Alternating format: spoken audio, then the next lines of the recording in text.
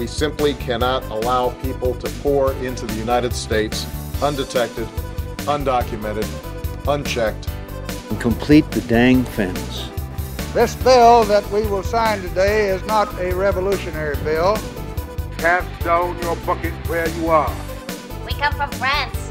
And I am, adamantly against illegal immigrants. They're coming in by the thousands, just unbelievable. A wall is an immorality. Who are you rooting for? Those masters of the universe are at it again. You maniac! You blew it up! Welcome to Parsing Immigration Policy, the podcast of the Center for Immigration Studies. My name is Mark Krikorian, Executive Director of the Center. And today we're going to be talking about the recently completed term of the Supreme Court. There were a lot of decisions, of course, that related to a whole variety of issues. You would have seen decisions about affirmative action and other issues, but this being an immigration podcast, we're going to talk about the immigration decisions that came down from the Supreme Court, one major one and some others as well. And we have people who are uniquely qualified to talk about this issue. Our guest in studio is Hans von Spakovsky, an analyst at the Heritage Foundation, former Justice Department official who has been following the results of the Supreme Court's term and writing and talking about them extensively. And we're also joined by Art Arthur. Andrew Arthur is the way you'll see his name written out, Center for Immigration Studies analyst who has also written about the Supreme Court decisions that came down. So Hans, we'll start with you.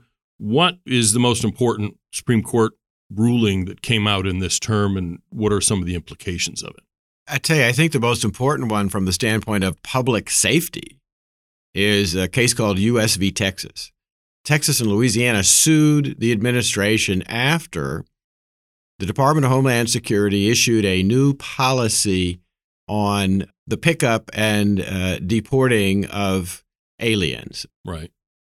In essence, there's a federal statute that lays out who has to be detained and deported. One of the statutes talks about individuals who a final deportation order has been issued by an immigration judge. They have to be picked up. They have to be deported.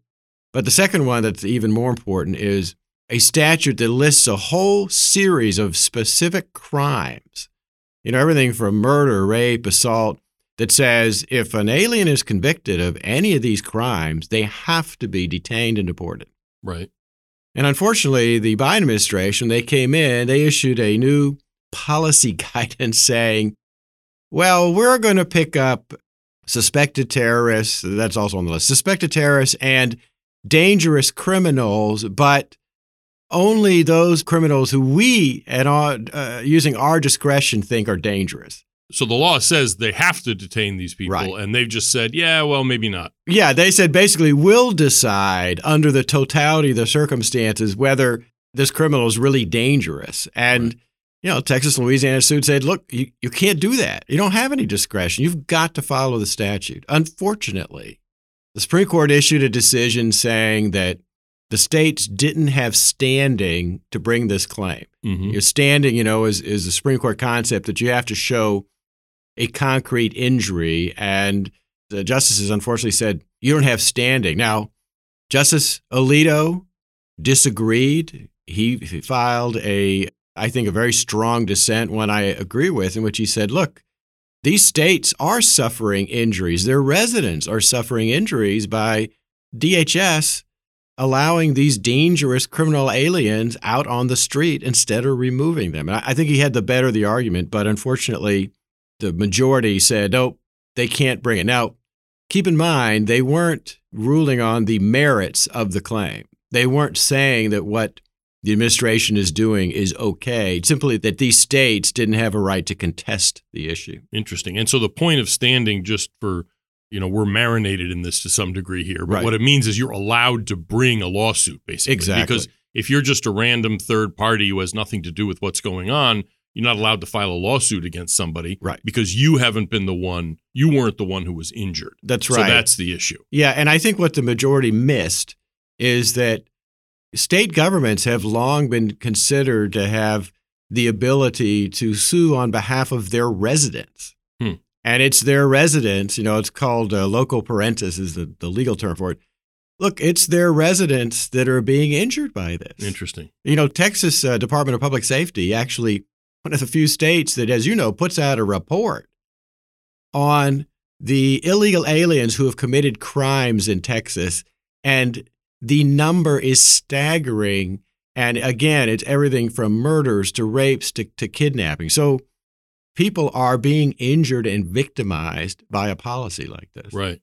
So, Art, I want to bring you in here. I thought that an earlier Supreme Court decision actually opened the door to states filing suit, one that the states lost, I think, on the merits. You can clear this up. This was during the Trump administration, but nonetheless, that kind of opened the door to states having standing to sue in immigration matters. Am I mistaken about that?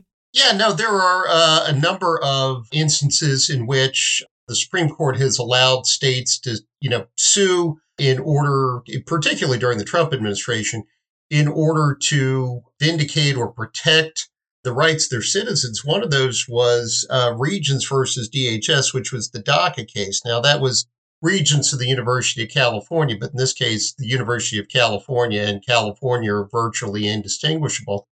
And in that case, they found that the University of California had standing in order to sue on behalf of the students at the university who would be adversely affected by the termination of deferred action for childhood arrivals, or DACA. So they did find that. And also, it's important to note that in Texas versus Biden, which is a case that the state of Texas lost, in which Texas and Missouri were suing to force the Biden administration to reinstate the migrant protection protocols, also known as Remain in Mexico. They actually decided that on procedural grounds, but didn't find that the state of Texas and the state of Missouri didn't have standing in order to try to force that issue. So the case law is a bit uneven there. And of course, Hans and I can discuss Massachusetts versus EPA and a number of environmental challenges that have been filed by states on behalf of their citizens. So, this is a little bit screwy. And, in that, I think that probably Justice Gorsuch had the better of the argument. He filed a concurrence in which he said, look, the issue isn't really so much standing. The issue is really redressability. We've never recognized the right of any third party to sue in federal court in order to have, enforcement action, be it criminal or immigration, taken against a third person. That's really what this comes down to. And you and I have both written, in fact, I think you, I, and Hans have all written about the fact that, really the problem with the lawsuit in this instance, and this is before the Supreme Court ever ruled, is that even the justices of the Supreme Court don't have the power to force DHS to arrest any given alien, don't have the ability to force them to deport anybody.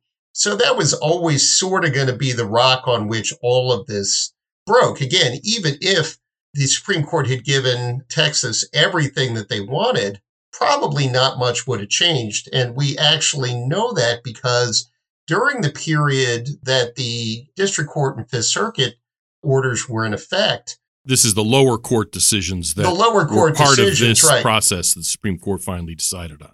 Right, that had vacated the Mayorkas guidelines, that DHS, ICE, more or less followed those guidelines in dismissing more than 90,000 cases in immigration court involving individuals who were removable from the United States. The vacation of the Mayorkas guidelines didn't change that a bit. Right. And even if the justices had given Texas everything they did, it really wouldn't have made much difference. This one more goes to the power of the executive vis-a-vis the legislature when it comes to immigration. Case law going back 50, 70, more than 100 years has made clear that when it comes to the rules involving immigration and the treatment of aliens in the United States, Congress makes those rules. The Supreme Court didn't overturn any of those statutes, but basically it's made it impossible for any outside body, including Congress, to sue in federal court to vindicate them.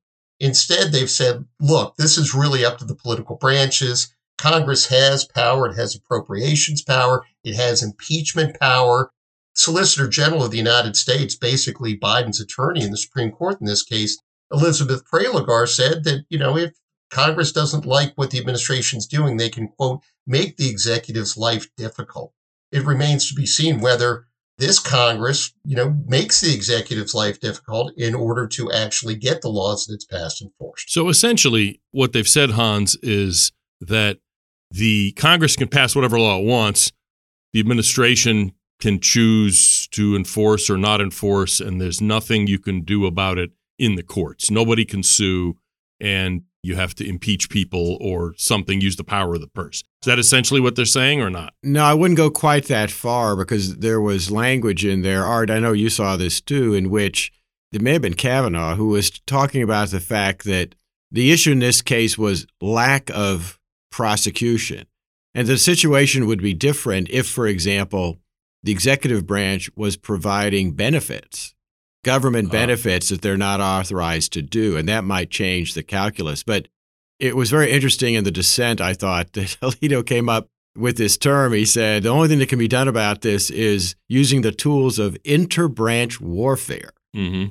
And that's what Art was just talking about, that if Congress doesn't like what Biden and the administration are doing, they can withhold appropriations. They can impeach, for example, Alexander Mayorkas, actually something they should seriously look into, and try to remove the head of DHS, too, for doing this. But that seems to be the only remedy given this decision. It just occurred to me that you said it was an issue of lack of prosecution, and the executive can't be made to do that by the courts. Right. Whereas if they were providing a benefit, that would be a different story.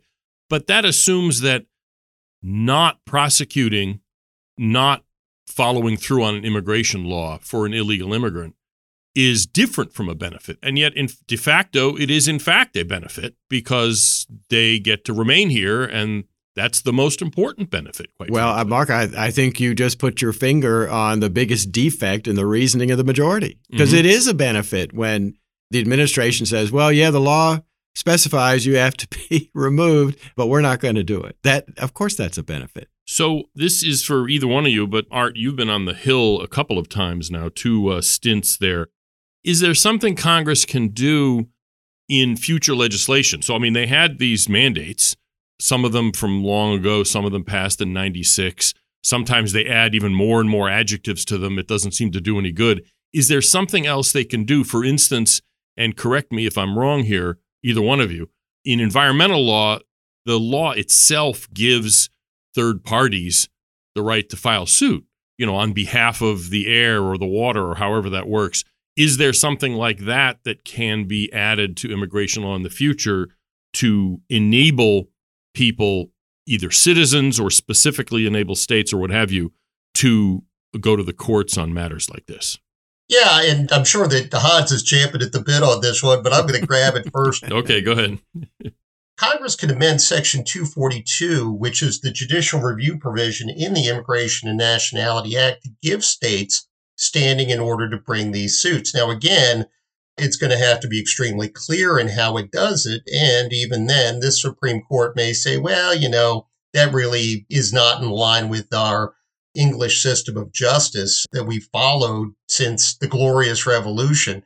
So Congress could do that. And interestingly enough, I actually wrote the provision that gives the Supreme Court the ability to actually enjoin actions like this. Part of the redressability issue that Justice Gorsuch was talking about was the fact they can't get an injunction. Section 242F of the Immigration and Nationality Act actually bars lower courts from enjoining actions, executive branch actions in this provision of the law. And that was done to stop the Ninth Circuit or the Northern District of California or states like that from interposing themselves to basically make immigration policy. Well, now that I didn't write that provision, by the way, that was in 1996. But, the Supreme Court actually does have that injunctive power. And plainly, when Congress passed this provision, I didn't get to vote. I may have drafted. I didn't get to vote on it. But, the idea was that there would be cases like this in which it would be appropriate. The Supreme Court basically took a walk on that and made that a dead letter. But if the Congress were to amend Section 242 to actually give the states standing, that would at least, again, open the door even wider for the states to bring suits like this. And it's important to put all of this into the idea of our federal scheme. When the states joined the Union, they all gave up the ability to enforce their immigration laws. We know that from Arizona versus United States, a decision from back in 2012 in which Arizona attempted, some mild immigration enforcement and got smacked down by the Supreme Court. Right. So, the states are basically laid bare by Arizona versus United States. They're wholly dependent upon the federal government to enforce the law. We see that in Texas, where Texas is attempting to dissuade people from entering the United States. But Texas doesn't have the ability to apprehend, detain, prosecute, and remove anybody. So, all those people who are clamoring for Governor Abbott to implement the invasion clause, I'm not really going to talk about the merits of that, but I'm just going to say at the end of the day, there's not much that Texas is going to be able to do to remove those individuals under our federal scheme. But Congress could give the states the ability to at least try to force some enforcement in the federal courts. Hans? Well, yeah, they could. I mean, look, there's all kinds of federal statutes where Congress has created a private right of action. Right. Probably the best example is the Voting Rights Act. The Voting Rights Act designates the U.S. Department of Justice, the Attorney General, as the enforcer of that law, but it also provides that if DOJ doesn't act, private individuals and organizations can sue under it to enforce it. You just would have to even if they hadn't individually been affected by a violation of the Voting Rights Act? Well, organizations are given extremely broad leeway to come in. Okay. I mean, frankly, almost too much leeway to come in for that statute. And so Congress could do this, but I think as Art was saying, you have to be really careful because this could be used the wrong way, I think, to go after if you had another administration kind of like the prior administration that actually wanted to enforce the law. That would open the can of worms. It would open the can of worms. So you'd have to write it very carefully. This is another point I brought up. Isn't it kind of asymmetrical here already? In other words, yes, that it's easy to file suit to stop enforcement of the immigration law. It's hard to use the courts to actually require enforcement of the immigration law. Right. But that's why, look, 20 years ago, the most powerful member of the U.S. House was the chairman of the Ways and Means Committee, which did the appropriations. Right. And back then, the House would use that power to go after executive departments and particular executive officials by withholding specific money for their offices and things like that. And Congress just quit doing that. Right. And they've got to go back to doing that because that is one of their only powers, the power of the purse against the executive branch. And it seems to me that, and this is a point I was going to bring up, is that if a immigration statute passes, and let's say in the next Congress, the same party is in the majority, but maybe they have a smaller majority. Right. The Republicans now have a 4 or 5 seat majority. That kind of gives the losing side in that statutory debate almost a kind of veto. In other words, a majority can pass a change in the law, but if it's very narrow, the losing side can in effect win anyway by just preventing, if they have a friendly administration, by preventing enforcement of the law, basically. Yeah, that's one of the big problems in this area. Is there something, as far as what Congress could do, is there something, an automatic mechanism to deny funding to whatever, the Secretary of Homeland Security will receive no salary or his whole office will be cut off if X, Y, and Z doesn't happen or something like that? You see what I mean? Or is that getting too micromanaging? Well, no, I think you could try to do that. Whether the Supreme Court would ultimately say that that's too much of an interference with the executive branch's authority and therefore violates separation of powers, I don't know. Interesting. Yeah, I mean, I'm a little bit more bullish on that idea than Hans is. Because again, in Texas is a prime example of this. When it comes to the immigration debate, which is the third rail, I think the justices are just tired of getting pulled into all of these cases. Yeah, that was my sense too. This was kind of okay, we're sick of this. Just leave us alone. Get out of this courtroom. Right. This is your mess. You've made it. You failed to respond to it. You, Congress, you, the executive branch, do something about it and leave us alone. I think that part of the problem is that a lot of Republicans or conservatives or even, plain people who were concerned about the border put a little bit too much faith in the ability of the court to step in, sort of deus ex machina, to, come in and make everything right. And in this, the court's shown they're not going to do that. And Mark, you bring up a very good point, as does Hans. If we were to craft some sort of state remedy, the next time that a Trump administration or any other administration attempted to limit immigration benefits, you're going to find judges out there who are going to step in, interpose, use that authority and say, well, look, of course we can, undo that entirely. Right. There is one other point, Mark, that I wanted to bring up, and that is, and this is very narrow, please don't overread it, but in the list of exceptions that Justice Kavanaugh announced, which included the one that talks about benefits, there is the selective prosecution angle to this. If you go back to the Mayorkas guidelines, it has aggravating and mitigating factors that ICE officers should consider before taking enforcement action against a given alien. And one of those aggravating and mitigating factors is the reliance that that alien's family has on that individual as a provider. And, yet another one of those factors is the availability of immigration relief for that individual. Now, of course, the whole idea of having immigration courts is that, you get put into proceedings and you're removable. You can apply for that form of relief. So that's sort of a ridiculous situation. But it's possible that a state or some group of plaintiffs could allege that they were selectively prosecuted under these provisions. Because, look, for some reason, I got put into proceedings just because I can go back home and make a good living in my country doesn't mean that, I should be prosecuted and they shouldn't.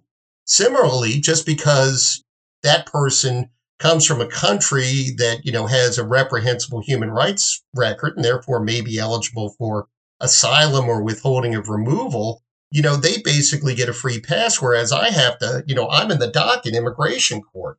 So, this is something that I need to think about a little bit more. If Hans had any thoughts on this, I'd love to hear them. It's kind of an interesting idea. In other words, that the pro-borders people would find someone who was deported who wanted to complain that he was deported and other people weren't. And the remedy would be that he would be let back into the country. Right. And Art, look, that's a very intriguing idea. And obviously, based on the language in there of Kavanaugh, you could probably file a selective prosecution. The problem is, as all three of us know, is that the Biden administration is so reckless in this area that if they actually got a judgment against them for selective prosecution, rather than actually starting to pick up the aliens they're supposed to under the law, I think they would just decide, well, we're just not going to pick up anybody. Yeah, exactly, of course. And that goes to another one of the exceptions that Justice Kavanaugh talks about, which is, the complete non-enforcement of the law whatsoever. I agree with you wholeheartedly, Hans.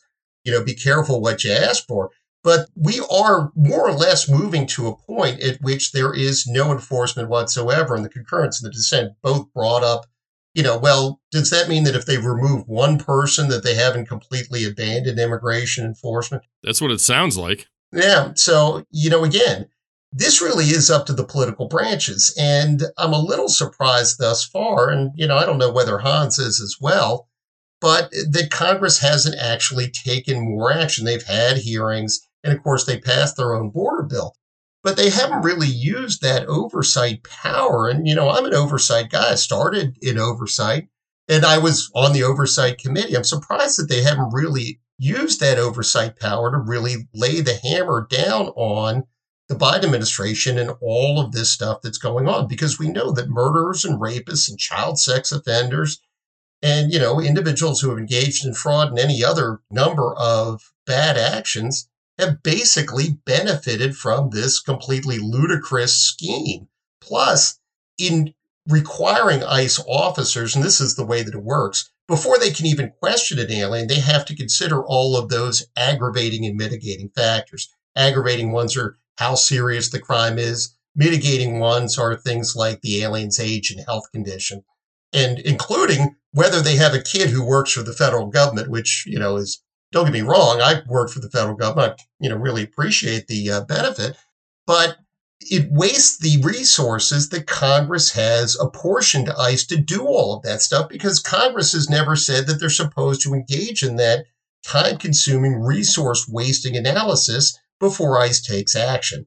Yeah, I wanted to get both of you to maybe expand a little bit. It's one more case we want to talk about, but expand a little bit on this idea of Congress abdicating its responsibilities. And this isn't unique to immigration. We've seen the same kind of thing in the war power over a number of decades. And that's something where Congress actually, I mean, the Republicans generally have been on the side of the executive, but I think there's a similar thread here, is that Congress is turning into what Gibbon in his Decline and Fall of the Roman Empire referred to about the Roman Senate, that it was becoming a venerable institution unconnected to the government of the Republic.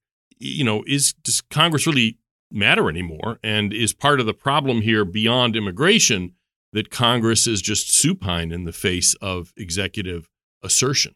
Well, the answer to that, unfortunately, is yes in many, many cases. I mean, the biggest problem over the past few decades is Congress has ceded and delegated huge amounts of power to the administrative agencies of the executive branch. And that is something they have to stop doing, that they have to take back. And part of that, by the way, is the fight in the courts to convince the Supreme Court to get rid of what they call the Chevron doctrine. Right. The Chevron doctrine is this stupid, horrible. I start to say stupid. I think it is stupid. This foolish case in which the Supreme Court said that, well, when it comes to interpreting the law, we're going to defer to what the executive agencies say. Right. Okay, that's just wrong. They shouldn't be deferring to the executive branch. They, the court, should be saying what the law is and not deferring to the judgment of these agencies. But that is a problem. Look, they have held some hearings, as you all know, on these immigration issues. I think part of the problem is that the House is simply overwhelmed. Right. Because the Biden administration is misbehaving in so many different areas. I mean, you name it, from defense issues to environmental issues to immigration issues. I mean, it's just one thing after another where they are acting in a way that they shouldn't be. And I think they're just overwhelmed. And as long as the president's party has at least 41 seats in the Senate, yes, basically what it seems to amount to is he can do anything he feels like. In other words, that Congress no longer has any authority or ability to kind of rein in a rogue president. Right.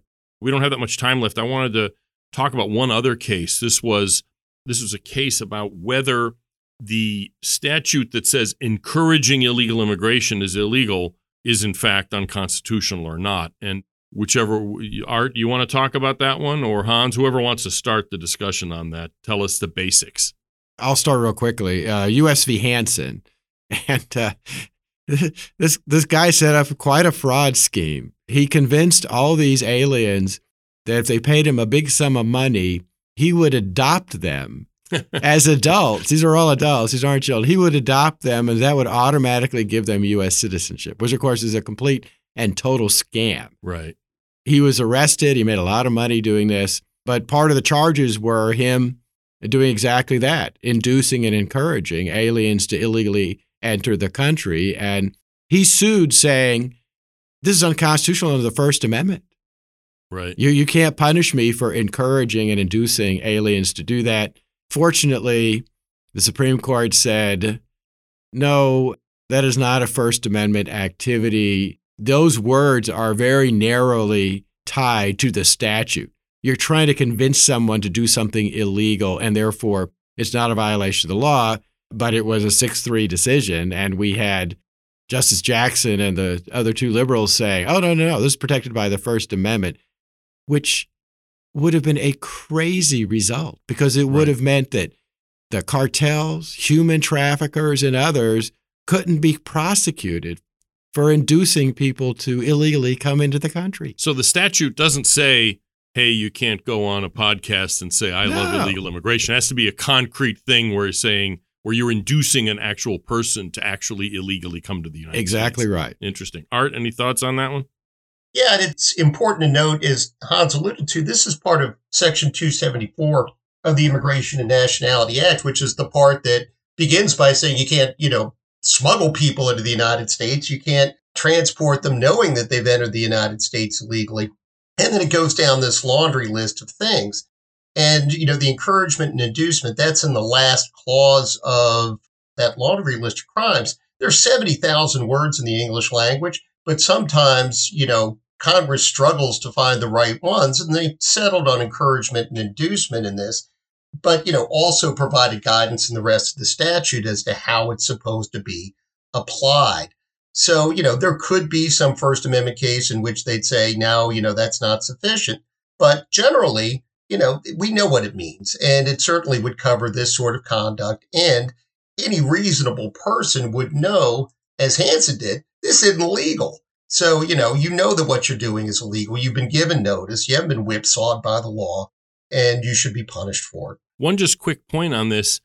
I go back to Rome because I'm an ancient Rome geek. They adopted adults all the time. Is it illegal to adopt adults? And if not, how is there not a loophole where you can get yourself adopted and to become the, immediate relative of a U.S. citizen? Well, you might be able to do that under state laws, I guess, depending on the state. Right. But you can't do that in order to get around federal immigration laws. Interesting. Yeah, there are age restrictions in the INA with respect to such activities. Okay, well, good. I'm glad. So, yeah, glad to hear that. That's why. Yeah.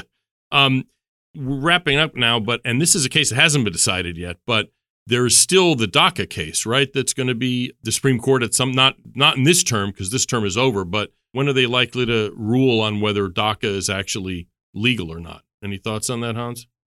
No, well, the term's over with. So, right. And as you know, the Supreme Court is totally unpredictable when it comes to their decision making. They never announce ahead of time when they are going to release a decision. So there would be pure speculation. Art, I don't know if you have any kind of guess when's on the next this. term, though, is what I mean. Oh, the next term doesn't start until October. And then when do this year? Is that when they start announcing rulings, or no? That's when they start hearing arguments. Right. Yeah, they can accept certiorari on a case at any point. Right. But yeah, they don't hear the arguments start hearing them until, what is it, the first Tuesday in October? I can't remember what it is. But, and I know I should, because there was a movie with Joe Clayburgh and Walter Matthau called it. And they will hear those cases throughout the term. And as we've seen, with respect to Texas and, with respect to the last Texas case, Supreme Court likes to leave these till the last day because they really are the hottest button issues. It's sort of a judicial ring and run. They drop it and then they, go away for 3 months and hope everybody forgets what happened.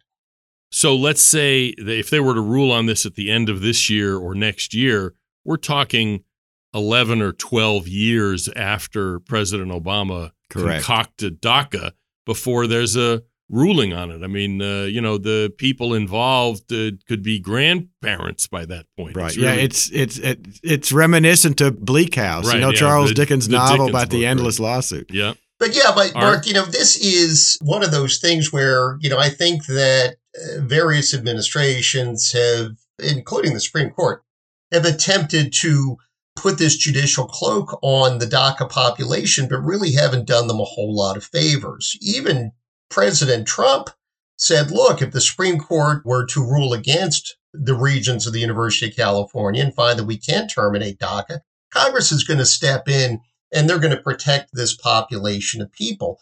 Thus far, and remember, Obama did this to protect the DACA population way back in 2012 from, the dangers of removal while the Supreme Court can consider various iterations of the DREAM Act. But what it's really done is it's relieved any pressure on the part of Congress to resolve this issue.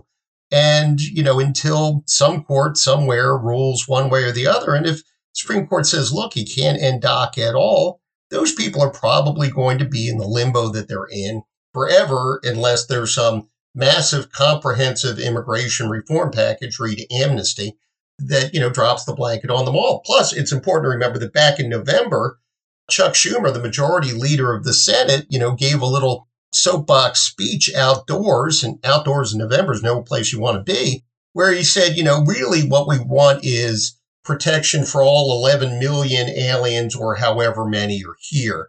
So you'll hear a lot of people, a lot of immigrants advocates say, we really need to protect the DACA population. It's really just a stalking horse for a much larger amnesty. if Congress wanted to say, look, we're just going to give benefits to the DACA population tomorrow, they can. And frankly, until the Supreme Court, one way or another, makes some kind of decision, that's probably not going to happen. Plus, look, we all know there's a lot of contentious issues in Washington, but if somebody asked me what is the issue on which Republicans, Democrats are the most deeply divided, being on completely opposite sides of how to deal with it, immigration would be number one on my list. Right, yeah. And in a sense, that's one of the reasons so much of this gets dumped in the lap of the Supreme Court. That's right. Because Congress is so closely divided, because the public is so closely divided that nothing actually gets done the way it's supposed to get done. Yeah, and I can actually quantify the point that Hans made. AEI and the Survey Center on American Life issued a poll on June the 29th. Daniel Cox and Roy Teixeira talked about this, where, they said there is no issue on which Republicans and Democrats are more clearly divided than the environment and on illegal immigration and the impact of illegal immigration in the United States. So, this polls in the 70s with Republican illegal immigration judges. It polls below 20% as a serious issue for Democrats. And as long as Democrats control the executive branch, it's not going to be treated seriously. If Republicans come in, they'll treat it seriously. But if it's a Democratic Congress, they're going to use all those tools that, Hans and I discussed, appropriations and oversight and threats of impeachment, to basically impede any action. So Congress, needs to get off the schneid on this, as we say in Baltimore, and step in and actually make something happen. And if they don't, well, bad on them. And unfortunately, regardless of the makeup of either the administration or Congress, this is going to end up in the courts over and over and over again, as we saw in the last administration, as we're seeing in this administration. Well, that's it for this week. Thank you, Hans von Spakovsky of the Heritage Foundation and Art Arthur from CIS in talking about the immigration-related decisions and their implications from the recently completed term of the Supreme Court. Thank you. And finally, while most of us this past weekend were thinking about hot dogs and fireworks, Florida's tough new immigration law went into effect on Saturday, July 1st. And this is prompting illegal immigrants to leave the state. There's been a lot of news coverage about this. The law would require E-Verify for all employers of 25 workers or more. Businesses that knowingly hire illegal immigrants would lose their business license, potentially fines for those who don't use the E-Verify system, and would make it a felony to use fake IDs to get a job. So it's interesting that this legislation actually focuses on the issues that actually draw illegal immigrants here, which is employment. It's got other aspects as well related to smuggling and what have you. It's a pretty broad-based piece of legislation, and it's the kind of thing a lot of other states should be looking at if they're serious about illegal immigration. And this comes on the wake of the governor of Florida, Ron DeSantis, who's running for president, rolling out an immigration platform for his campaign. We wrote about that recently. Art Arthur on our staff did a blog post that we'll have linked in the show notes. And it also includes E-Verify, but also deals with a lot of the border-specific issues that Florida, because it doesn't have a land border with Mexico, wouldn't deal with. The Florida legislature is dealing with the immigration issues that are directly confronted by the state of Florida on a national scale. Obviously, you're dealing with those kinds of issues, E-Verify and employment, but also specifically border issues. And so I would commend to listeners to look through Art Arthur's overview of the DeSantis campaign's immigration platform and also the coverage of the fallout or the reaction from Florida's new immigration law, because the stories about illegal immigrants leaving Florida because they're worried about being caught out, basically, really does exemplify what attrition through enforcement is supposed to do.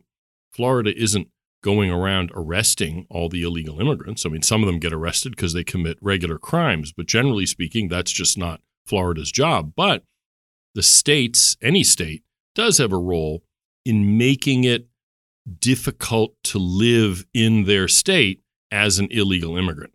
And this legislation is another example, following on those set by other states, of how state governments can make their states less accommodating and less appealing to illegal immigrants to get them to move elsewhere, and also as a model, frankly, for the national approach to attrition through enforcement. That's it for this week. Thanks for tuning in to Parsing Immigration Policy, and we hope to see you next week.